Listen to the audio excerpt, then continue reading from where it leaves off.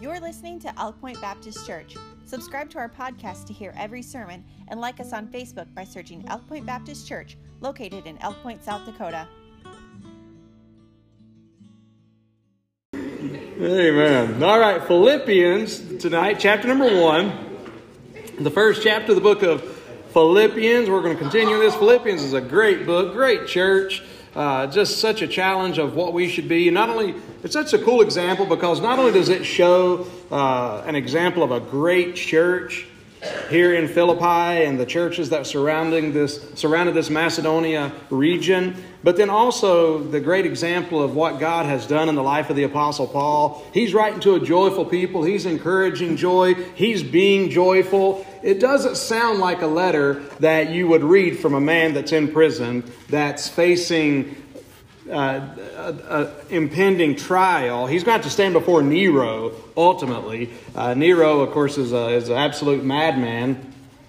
But you read this, and he's joyful, and he's encouraging, and he's praying, and there's so many lessons that we can learn, and we can be encouraged that through whatever it is that we may face in life, whatever difficulties we face, that we can still have the joy of the Lord. Now, I preached about depression on Sunday. If you didn't hear that, you could go back and listen to the podcast there, but I preached about depression. But did you know even during our dark times, we can still have joy? Joy doesn't necessarily mean that you're giddy. Joy doesn't necessarily mean that you have goosebumps or anything like that. Joy is that even in the dark time, even in the midst of the storm, it's something on the inside that lets you know that, you know what, God is still good. Have you experienced that? I feel like as God's people, I feel like there's some of you could help me and testify tonight, and I could get a witness to the fact that even in the dark times that, man, God comes and you're able to just to praise the Lord in some of the most difficult circumstances and see His mercy and His grace. And so we see that a little bit here in the book of Philippians. And I want to look tonight, he's continuing on this introductory chapter here. And we're going to start reading tonight in verse number, let's start reading, if you would, please, in verse number 10. That you may approve things that are excellent, that you may be sincere and without offense till the day of Christ, being filled with the fruits of righteousness, which are by Jesus Christ, unto the glory and the praise of God. But I would ye should understand, brethren, that the things which happened unto me have fallen out rather unto the furtherance of the gospel, so that my bonds in Christ are manifest in all the palace and in all other places. And many of the brethren in the Lord, waxing confident by my bonds, are much more bold to speak the word without fear. And so just to pause right there for a moment and say that it's a pretty awesome thing. I'm telling you, verse number 12, these things have fallen out to the furtherance of the gospel. And we preached last week about the chain and about how that our chain can bring glory to God. And Paul's chains brought glory to God. And we can have certain chains in our life, but God can use them. Amen. The world may mean them for evil. The devil may mean them for evil, but God means it for good. And the things that we go through, they can fall out to the furtherance of the gospel. We just got to have the right perspective, a biblical perspective, not looking at the things which are seen, but looking at the things which are not seen.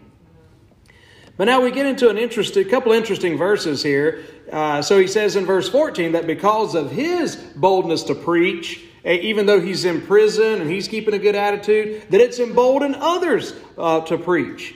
But then in verse 15 he says, some indeed preach Christ even of envy and strife, and some also of goodwill. The one preached Christ of contention, not sincerely, supposing to add affliction to my bonds. But the other of love, knowing that I am set for the defense of the gospel. What then? Notwithstanding, every way, whether in pretense or in truth, Christ is preached. And I therein do rejoice, yea, and will rejoice. So quickly, I want to show what he's trying to point out here. For one thing, he discerns the difference in their preaching. That word strife in verse 15, it says some preach out of strife, envy and strife. We know what envy means. Strife means factious rivalry. So they preach out of rivalry. They preach out of envy. So Paul discerned the difference, and then he goes on to discuss the difference in verses 16 and 17. The one preached Christ of contention, not sincerely, supposing to add affliction to my bonds. Now that adding affliction to my bonds is a very graphic description. That word affliction right there, it carries the idea of the friction of the shackles that would have been rubbing on Paul's wrist and ankles. So he says, the affliction of my bonds, the word picture there is they hope that it wears out on my wrist and ankles even more. That's pretty bad, isn't it? That's pretty gross, pretty terrible attitude. Now, so he discusses the difference, he discerns the difference, but then he ultimately dismisses the difference in verse 18. But I want to tell you what these verses are saying and what they're not saying. Some preach Christ out of envy and out of strife. Now, he is not talking about people that are preaching another Christ here, okay? These are verses that some would use to say, oh, it doesn't matter. As long as they say something about Jesus, it's all good. No, because the same apostle, inspired by the same Holy Spirit of God, said that there will be some that will come preach another Christ, whom we have not preached, and preach another Spirit, whom we've not preached. And so he is not, and then you go to the book of Galatians, the same apostle, the same Holy Spirit said that if us or an angel from heaven or anybody comes preaches another gospel than that which you've received, let him be accursed. And then he repeats himself there in Galatians chapter number 1 and says the same thing again. Let him be accursed, which means let him be damned if he's preaching another gospel than what we're preaching to you today. And what that's simply saying is this. He is not saying as long as somebody preaches Christ, he's talking about preaching Christ the way Christ should be preached.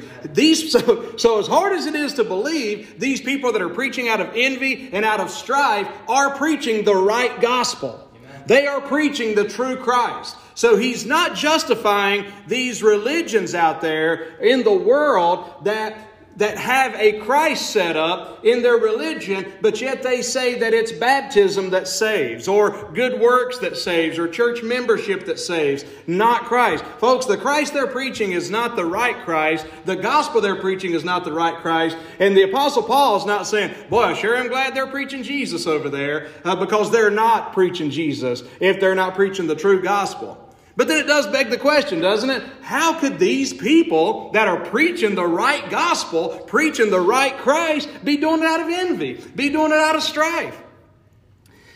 Well, if you've been in the ministry a while, you can figure that out pretty quick. And it's a sad thing to say, but the thing I want to let you know, with me being your pastor, you may have a hard time believing this, but preachers are people too.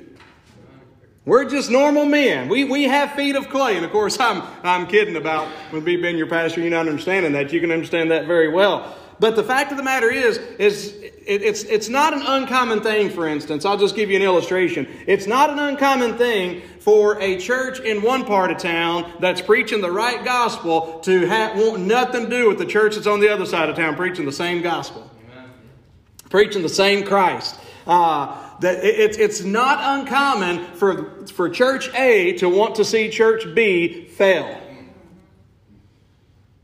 It's not uncommon. It's not uncommon it's not uncommon to even hear of a certain preacher falling and somebody else over here rejoicing over their fall because they were envious because of the success of their ministry. Now, what I'm telling you should not be the case. It's not acceptable, but it's a sad fact. And by the way, by God's grace, man, that's something we don't ever want to be a part of one way or the other. I mean, envy and strife. And man, if God's blessing a ministry somewhere else that's preaching the gospel and doing right, hallelujah for them. Amen. I mean, praise God. I mean, more power to them. I mean, and where I come from, you get into this a lot, but it's here too. We just have been down in North Carolina, you got a great concentration of churches. I mean, there's counties down in North and South Carolina to where there's literally 500-600 Baptist churches per county. We don't, right? That's not an exaggeration. That's a true statement.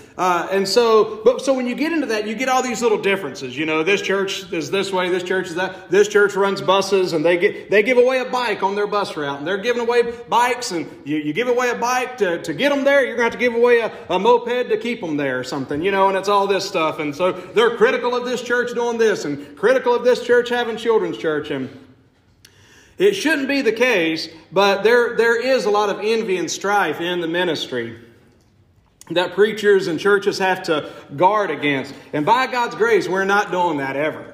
We are willing to point out error in other churches and other ministries if need be, just because the Bible says that we need to mark those that cause division and so forth. But the motivation can never be out of envy and strife and hoping to, and God help those people. They're going to stand before God one day. And I'd hate to stand before God the way some of these preachers I know are going to stand before God one day and answer for their wickedness in this regard. But the Apostle Paul, he discerned that there was a difference. He discussed the difference, but then he dismisses the difference. He said, you know what? They're preaching and they're saying, see, Paul didn't do it right. We're doing it the right way. That's why we're still out here preaching, and he's locked up. Paul said, hallelujah. I'm just glad they're preaching. Amen. I don't care if they are doing it despite me, as long as they're still preaching the right message, as long as they're preaching the gospel. They may disagree with me. They may be doing it for whatever reason, but if the gospel's being preached, the Apostle Paul was able to be magnanimous and be able to rejoice in that. But now as we continue on, I just kind of wanted to deal with those verses there quickly about what it's saying and what it's not saying. But then he goes on to say this. Verse 18, what then? Notwithstanding every way, whether in pretense or in truth, Christ is preached, and I therein do rejoice, yea, and will rejoice. For I know that this shall turn to my salvation through your prayer and the supply of the Spirit of Jesus Christ. So now he's kind of progressing through the trial that he's going through. And he's saying, I know that what I'm going through, you see the optimism of the Apostle Paul. He's believing, he's trusting, he has faith. I know that this shall turn to my salvation. And he doesn't mean salvation as far as that he needs to be saved from hell. He's already been saved from hell, but he's talking about his salvation, his deliverance through the upcoming trial that he's going to be facing and so forth. And the supply of the Spirit of Jesus Christ, according to my earnest expectation and my hope, that in nothing I shall be ashamed, but that with all boldness as always, so now also Christ shall be magnified in my body, whether it be by life or by death. For me to live is Christ, and to die is gain. You ought to mark that verse. Write that verse down. Memorize that verse. For me to live is Christ, and to die is gain. But if I live in the flesh, this is the fruit of my labor. Yet yet what I shall choose, I wot not. For I am in a strait betwixt the two, having a desire to depart and to be with Christ, which is far better. Nevertheless, to abide in the flesh is more needful for you.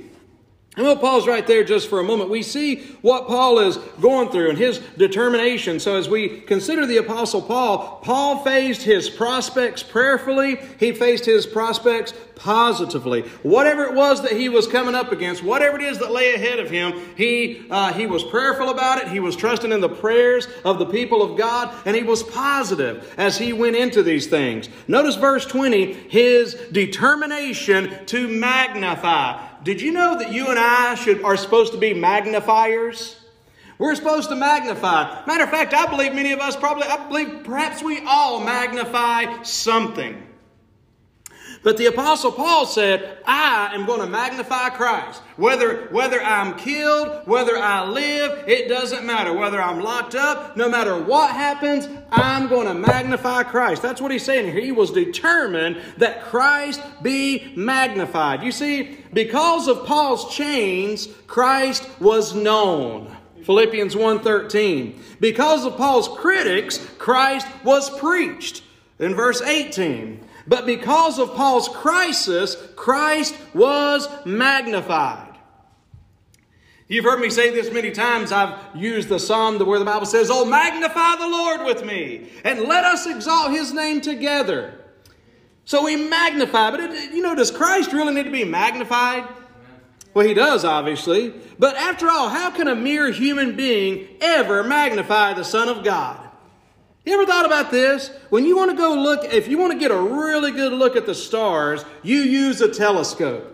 Now, a telescope is a pretty amazing invention, but when you compare the size and the scope of a telescope to that of a star, of a burning sun in another, somewhere else, some way far away, man, it's pretty small and insignificant. But that small telescope is able to magnify and bring into focus and make it bigger and more pronounced, and to be able to see more of its glory and more of its beauty, more of its light. The magnifying glass brings these things into focus.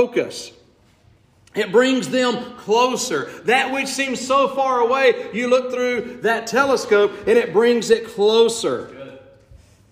See, and what the Bible's saying and what Paul is saying is that he wants to be that magnifier of Christ. See, each of us are supposed to be magnifiers. The believer's body is to be a telescope that brings Jesus Christ close to people. What is Jesus to so many people in this world? You know what the Bible says in 1 John? One of the most amazing verses where the Bible says, "As He is, so are we in this world." There's another way of saying that, and that's this. You will be the only Jesus that many people ever see. Now, you're not Jesus, but what I'm saying is Jesus in you. Now, think about this for a moment. The people that we come into contact with, what do they know of Jesus exactly? Maybe He's a baby in a manger. Maybe He's a man that's up on the cross. Maybe He's just some figure that lived many years ago. In other words, He's pretty far away. He's pretty small in the big scheme of things. As they go through their life, Jesus is not on the radar, so to speak. He's not someone they're coming across. They've got so many other things in their life. Jesus is just a small part of it. That is, until God puts one of His people into their life. Amen. That is until God introduces us into their life. And you know what He's saying? Okay, I want you to make Jesus big to them. Amen. That's good. We need to make Jesus big to our loved ones. It's not about making church big. Thank God for our church. Amen. It's about making Jesus big. It's not about some people want to make their standards big. Look how holy and clean I live. No, we want to make Jesus big. Amen. Magnify Christ. And that's what God wants to do in every one of our lives. Every one of our lives should magnify Christ. Make Christ bigger. And you know what He's saying right there? He's locked up. And He's saying, if Nero decides to set me free, Christ will be magnified. If I stay in prison, Christ will be magnified. If I am killed, Christ will be magnified. Somebody says, well, Christ can be magnified in my life. I'm having too difficult of a time right now. No, He can be even more magnified because people can look at you and say, wow, what is going on? How can you do it? And you can say, oh, it's not me. It's the Lord. Amen. And somebody says, man, I might need some of your religion. You say, no. You're not seeing my religion right now. You're seeing a relationship. You're seeing Christ. You're seeing Jesus. Amen. I mean, our lives should magnify the Lord. That was Paul's. You think about this. When Jesus walked on this earth, what did He do? He said, I've come to magnify the Father. Make Him big. Make Him real. And then our responsibility, and the Holy Spirit said He's going to magnify the Son. And so we together magnify the Son of God. Jesus needs to be big. And man, we need to give God the glory. And we need to let people know that we're just a bunch of sinners saved by God's grace. Amen. So we need to show this world through us. This world needs to be experienced the love of Christ and the grace of God and the patience of the Lord. We need to allow that work to go in us. And that's the context of what he even goes into, and I encourage you later to read the rest of chapter 1 into chapter number 2, Because he starts talking about the way we live our lives. And how that magnifies the Lord. And that's the type of life that magnifies the Lord. See, to the average person, Christ is a misty figure in history who lived centuries ago. But as the unsaved watch the believer go through this life, even in crisis, they can see Jesus magnified and brought so much closer. To the Christian with a single mind, like the Apostle Paul, Christ is with us here and now. You ever notice, religious people get awfully prideful, don't they? Religious people, they get very judgmental toward other people. And I'm talking about, I know in a sense we're religious, I understand that. But I'm saying it's not us just trying to follow some set of rules and some religious creed for the acceptance of this particular church or something. Man, we know Christ. And there's a difference. You know those people? And I'm telling you, there's one thing about man. Man is so hypocritical. Because those that try to be holier than thou and sanctimonious, every one of them are sinners and fall. And therefore, they just end up looking like fools in the end when they're all trying to stick their nose up at everybody else. But yet they themselves are also sinful and sinners, and maybe not in the same ways of others, but in other ways. The point is this. Man, this world needs to see a difference in us. They need to see Jesus. So Paul, he had a determination to magnify the Lord. My earnest expectation and hope that in nothing shall I be ashamed, but that with all boldness, as always, so now also Christ shall be magnified in my body. I like that. Amen. Shall be magnified. Amen. It was a determination there. Now, you think about Paul. I mean, it's an amazing thing. And I want to say this also. The telescope brings distant things closer, but there's also a microscope. A microscope makes tiny things look big. To the unbeliever, Jesus is not very big. Other people and other things are far more important. But as the unbeliever watches the Christian go through a crisis experience, he ought to be able to see how big Christ Jesus really is. The believer's body is a lens that makes a little Christ look very big and a distant Christ come very close. So whether he looks small, we make him bigger. If he looks distant, we bring him close. That's the job. That's the responsibility of every one of us as God's people. Man, I want to see some people saved, don't you? Thank God for the souls that we've seen saved. But man, I want to see more people getting saved. And I'm telling you, the way that's going to happen is through people seeing Jesus in our lives. Listen, you don't have to know. You don't have to be able to, to do some thorough breakdown of an exegesis of some deep doctrine of the Word of God. And you don't have to know all your eschatology. And you don't have to be hermeneutically and homiletically correct exactly. Some of you are looking at me funny. My point is, you don't need, you know what you need? You just need Jesus. Amen? You know you're saved. I mean, grow in knowledge, grow in faith. Don't misunderstand me. But don't just say, well, I don't know enough, so I can't be a witness for Christ. Sure, you can be a witness for Christ. If you're saved by the grace of God, you can be a magnifier. Amen? You can be a magnifier of the Lord. So, pretty awesome thing, Paul, his determination to magnify the Lord. But I'm telling you, there was something else that kind of went along with this. His determination to magnify the Lord, but also why and how he was able to magnify the Lord. Because he had the attitude of verse number 21, where the Bible says, "For me to live is Christ, and to die is gain." So he had discernment about this life. What's your perspective of this life? What's your perspective of the time that you've been given on this earth? He had perspective. He had discernment. What did he say? For me to live is Christ. Someone has said life is what we are alive to. Life is what we are alive to. So when he says for me to live is Christ, what he's simply saying is this. Christ is the reason I live. Amen. Jesus excites me, Paul is saying. Amen. I mean, that's it, man.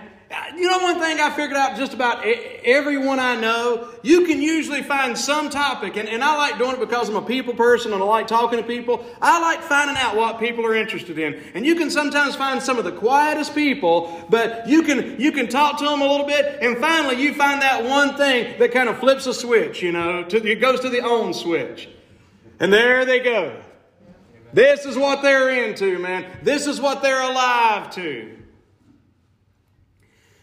Man, you know what that ought to be? The goal for us, that ought to be Jesus. Amen? Amen. That's right. That ought to be Jesus. I mean, now there's nothing wrong with being alive to some other things in this world. But the thing that helped Paul to magnify Christ is that Christ, it was all about Christ for the Apostle Paul. It was all about Jesus. Amen? He got excited about Jesus. So life, and this life is what we're alive to. Christ was Paul's life. Christ excited him. Christ made life worth living. Every day. He knew that, man, magnifying the Lord, you had to look to the Lord. He had to think to the Lord. Man, it's a shame sometimes when I think about what some of us may magnify as Christians. You ever think about that? You know, in other words, what can we magnify as Christians? We can magnify Christ. But if we don't have the right attitude through our circumstances, through our difficulties, you know what? Sometimes we can magnify the wrong message. We can magnify the wrong message. We can magnify the wrong means. If we're not keeping our thoughts right. If we're not saying, you know what? It's about Jesus. Amen. In other words, Paul's saying, I'm going through a tough time right now, but it sure is good to know the Lord. I don't even understand the hard time I'm going through right now, but it sure is good to know Jesus. Amen? And I mean, so he was able to see something through that. And it's not that Paul didn't have times of despair. We talked about that Sunday. It's not that he didn't have times that he despaired even of life. But when it came down to it, there was a joy that God would bring out in him and through him that would be a blessing to him and those around him. So Philippians 1:21 becomes a valuable test for our lives. And this starts right here, but it becomes a valuable test in our life. Philippians 1:21, for me to live, all right, this is you now, you ready? Don't say it out loud, but for me to live is... I said don't say it out loud. Is it? If it is, that's great. Maybe you can say it out loud. But is that it? I hope it is. But just leave a blank there. For me to live is, what is it for you? I'm not asking, what is it for you? What is it that really just flips the switch for you? That gets you going? That gets you excited? That gets you talking, you know? What is it that you just can't wait for? What is it that drives you? For me to live is blank, and for me to die is blank. All right? So here we go.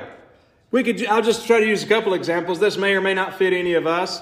But for me to live, some people will definitely say this. For me to live is money.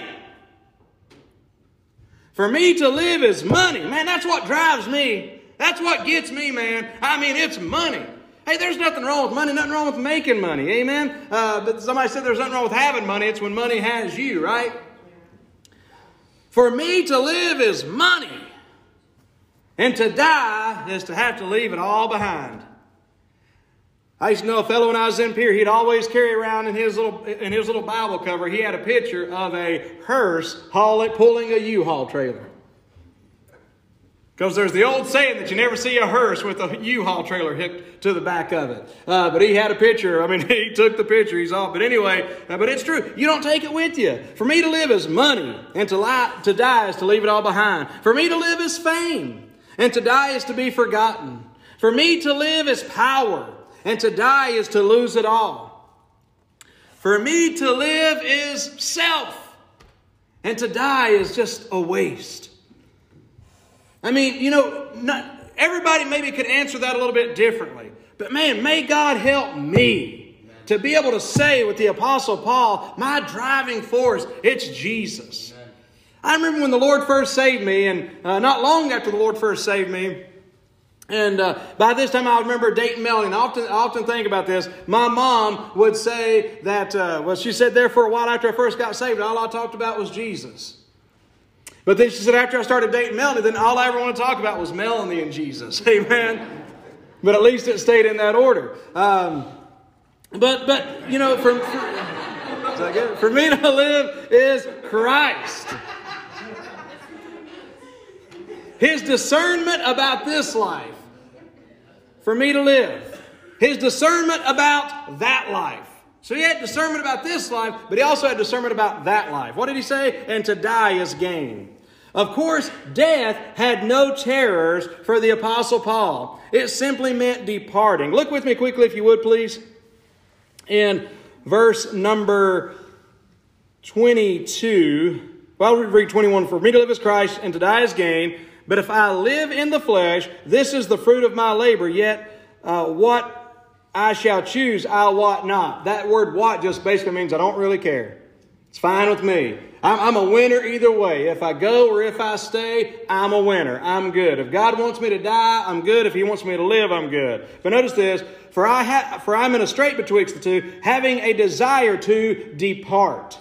Circle that word "depart" or highlight that word "depart." For me to be with Christ, which is far better. Now understand this. I used to have a fellow that would come to me, and he said people would fuss at him sometimes because he'd say, "Man, I'm just ready to go to heaven. I'm ready for the Lord to come again." And people would say, "Well, you shouldn't say that." As if it wasn't that he was wishing for death out of depression, like we talked about with Elijah. We could do that. That's the wrong way to hope for death. But the Apostle Paul was just saying, you know what? If death comes, I'm good with it. Amen. And that's easy to say. But as a matter of fact, he actually said, it'd be far better for me to go to be with the Lord. Understand this, folks, about heaven. Heaven is not the place where broken down people that ain't no good in this world anywhere go. It's really not. It's not a tragedy. It is not a tragedy, folks. That's right. It is not a tragedy for a child to go to heaven. Now, it may be from our perspective. It is a tragedy from our perspective that we miss them. But for that child, it is no tragedy. It was no tragedy that when my mom was my age, she went to heaven. Now, understand, I hope you understand clearly what I'm saying. From our side, yes. I mean, I still grieve about it to this day. But that's for selfish reasons, right? But I can't grieve for her being with the Lord. Are you kidding me? I mean, because we could think, oh my gosh, she didn't get to know the grandkids and all this and that and the other. Well, she'll have plenty of time with them. Amen? I'm telling you. I don't care how healthy a person was. I don't care the age of someone when they went to heaven. They would not come back for one day. They wouldn't. We got to get our idea of heaven fixed here. It's not a tragedy for people to go to be with the Lord and never have a worry, never have a care. Don't they miss me? As far as my mom's concerned, it was like yesterday. She's not up there like I'm down here thinking, oh my gosh, it's been so long. I miss her so bad, and I do. But I've got to rejoice for her. It's not a tragedy that she's with Christ. And that's what we've got to get that, man. We've got to understand what it really means. And I hope I am understood with this. I'm not glad when somebody dies, especially what we think prematurely. I'm really not. Most of the time. I'm just kidding. Sorry. But the point that I'm trying to make is this. Man, for that person, if they've gone to be with the Lord, it's a blessing for them. It stinks for me, and it breaks my heart, by golly. Amen. The Bible says we don't sorrow. It just says we sorrow not as others that have no hope. We sorrow, buddy. Our hearts are broken. We cry, and we ought to. Amen. It wouldn't be nothing wrong if we just had a good cry tonight over our loved one that's going on to be with the Lord. I mean that. But do not let it be for their sake. Because they are so fine right now. They are so fine. I mean, they're doing so well. So death had no terrors for the Apostle Paul. It simply meant departing. So that word depart I told you to highlight. Okay? This word was used by soldiers. I want to give you a couple uses of this word. And I'm bringing this down to a close here in just a moment. This word was used by soldiers. It meant to take down your tent and move on. Amen? That's good. That's good. Just to take down your tent and move on. Amen. Hey, man, listen, we're not building some permanent structure here on this earth. Hey, we're just pilgrims passing through. Hallelujah.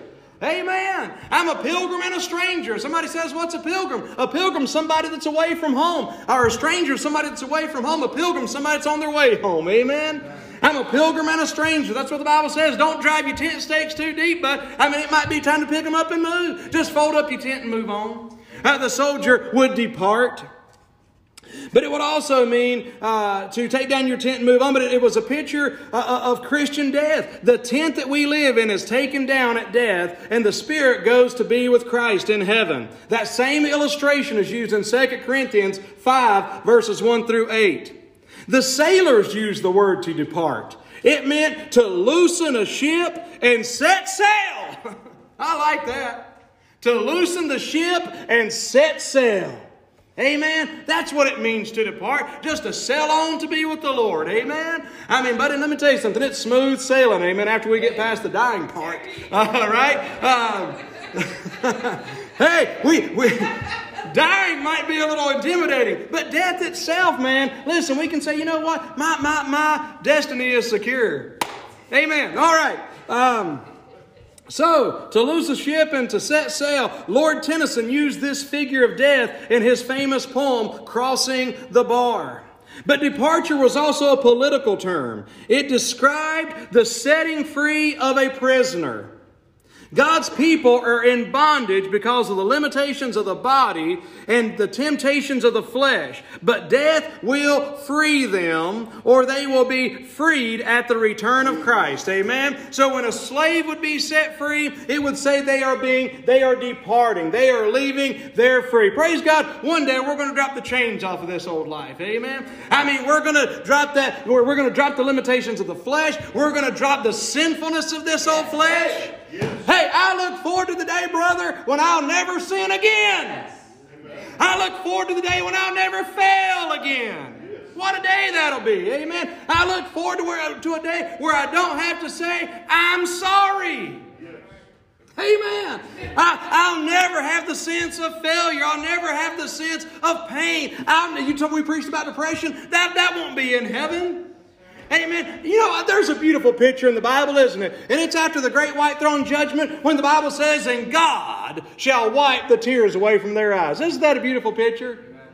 Just like a mom or a daddy, that little toddler that's fallen over and got hurt, and that tender, loving mom reaches down there and wipes the tears from their eyes. Hey, isn't it a beautiful picture that God's going to wipe the tears away? There's going to be no more death there. There'll be no more parting there. There'll be no more separation there. We will be with the Lord forever. We will be with our loved ones that have gone on before us forever. Heaven is a wonderful place, man. We're going to drop the stocks and the chains of slavery and depart to be with Him one day. And so, departure was a word that was used by the farmers. It meant to unyoke the oxen. Paul had taken Christ's yoke, which was an easy yoke to bear in one sense, because he said, my yoke is easy and my burden's light. But to depart, to be with Christ, would mean laying aside the burdens, His earthly work, with His earthly work completed. That's a nice picture. When would they unyoke that oxen? When its work was done. You know, I know some folks, they start getting a little older and stuff like that, and they start thinking they don't have a lot of purpose left. They start thinking maybe they don't have a lot to contribute. But I'm telling you, if you're still bearing the yoke, you still got some plowing to do. Amen? And you might not be able to plow as long and as deep and as hard as you used to, but by golly, you can still plow. God still has a purpose for your life. Amen? But when that departing time comes, that farmer's going to take that yoke of oxen. He's going to say, your work is done. Well done, thou good and faithful servant. Amen? Depart. He said, man, and so there's no wonder why he said, I would just assume depart. Yeah. I'd just assume go on to be with the Lord. It wasn't that he was depressed and saying, woe is me, I wished I would die. Oh no, he was just saying, man, are you serious? I would much rather be with the Lord. However, to be here with you is more needful. So if God leaves me here, it's just for your sakes, and I'm okay with that. I'm okay with that. And that's why he was just willing to say, you know what, I'm good. And so he had a single mind. And this is one of the things that made Paul this man that he was. And I believe it's all surrounded by verse number 21. For me to live is Christ and to die is gain. For me to live is Christ and to die is gain. So let's all stand tonight and we'll be dismissed in just a moment. But I want to challenge you on that. Man, just living a life that is determined. Living a life that's settled. Living a life that just says, you know what, Lord, I need help magnifying you tonight. Maybe like many in the world that, you know, people that just magnify problems.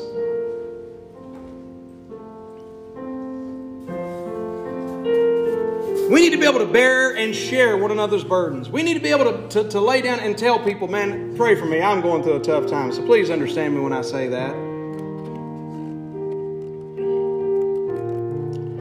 But at the same time, man, we should not just be known for every time we open up our mouths, it's something bad. I do not want to be one of those people that people are scared to ask, how's it going?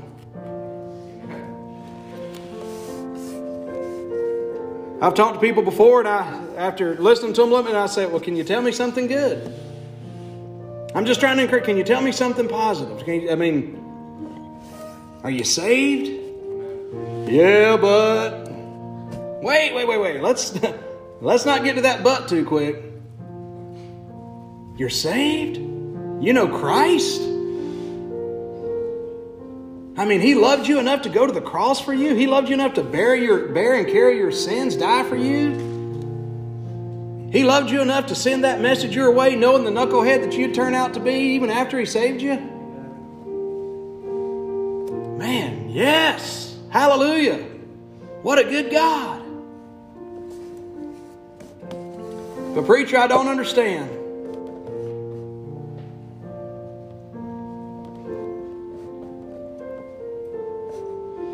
Well, I don't understand either. But one thing I know I've got a God that loves me so much, and He loves you too. He loves you too much to do you wrong. He's too wise to make a mistake. He's too powerful to fail you. And if I can just apply that to what I'm going through, no, I don't understand what you're going through. And I don't understand what I'm going through. But I know He's too loving to do me wrong. I know He's too wise to make a mistake. And I know He's too powerful to fail. He cannot fail you. He will not fail you. He cannot do you wrong. Cannot. He just loves you way too much. Amen. Look at the cross. He loves you way too much. Heavenly Father, I thank you so much, dear Lord. Now, God, I pray you'd help me, dear Lord. I'm getting up here and preaching this message. And Lord, it's easy just to stand up here on a Wednesday night in good health and blessings and to preach a message like this, Lord. But God, I pray you'll help me, God, not to be disapproved preaching this to others and falling short myself, God. I sure need your help.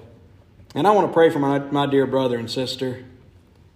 God, that old devil will take and try to twist words, and even our old minds will try to twist words, and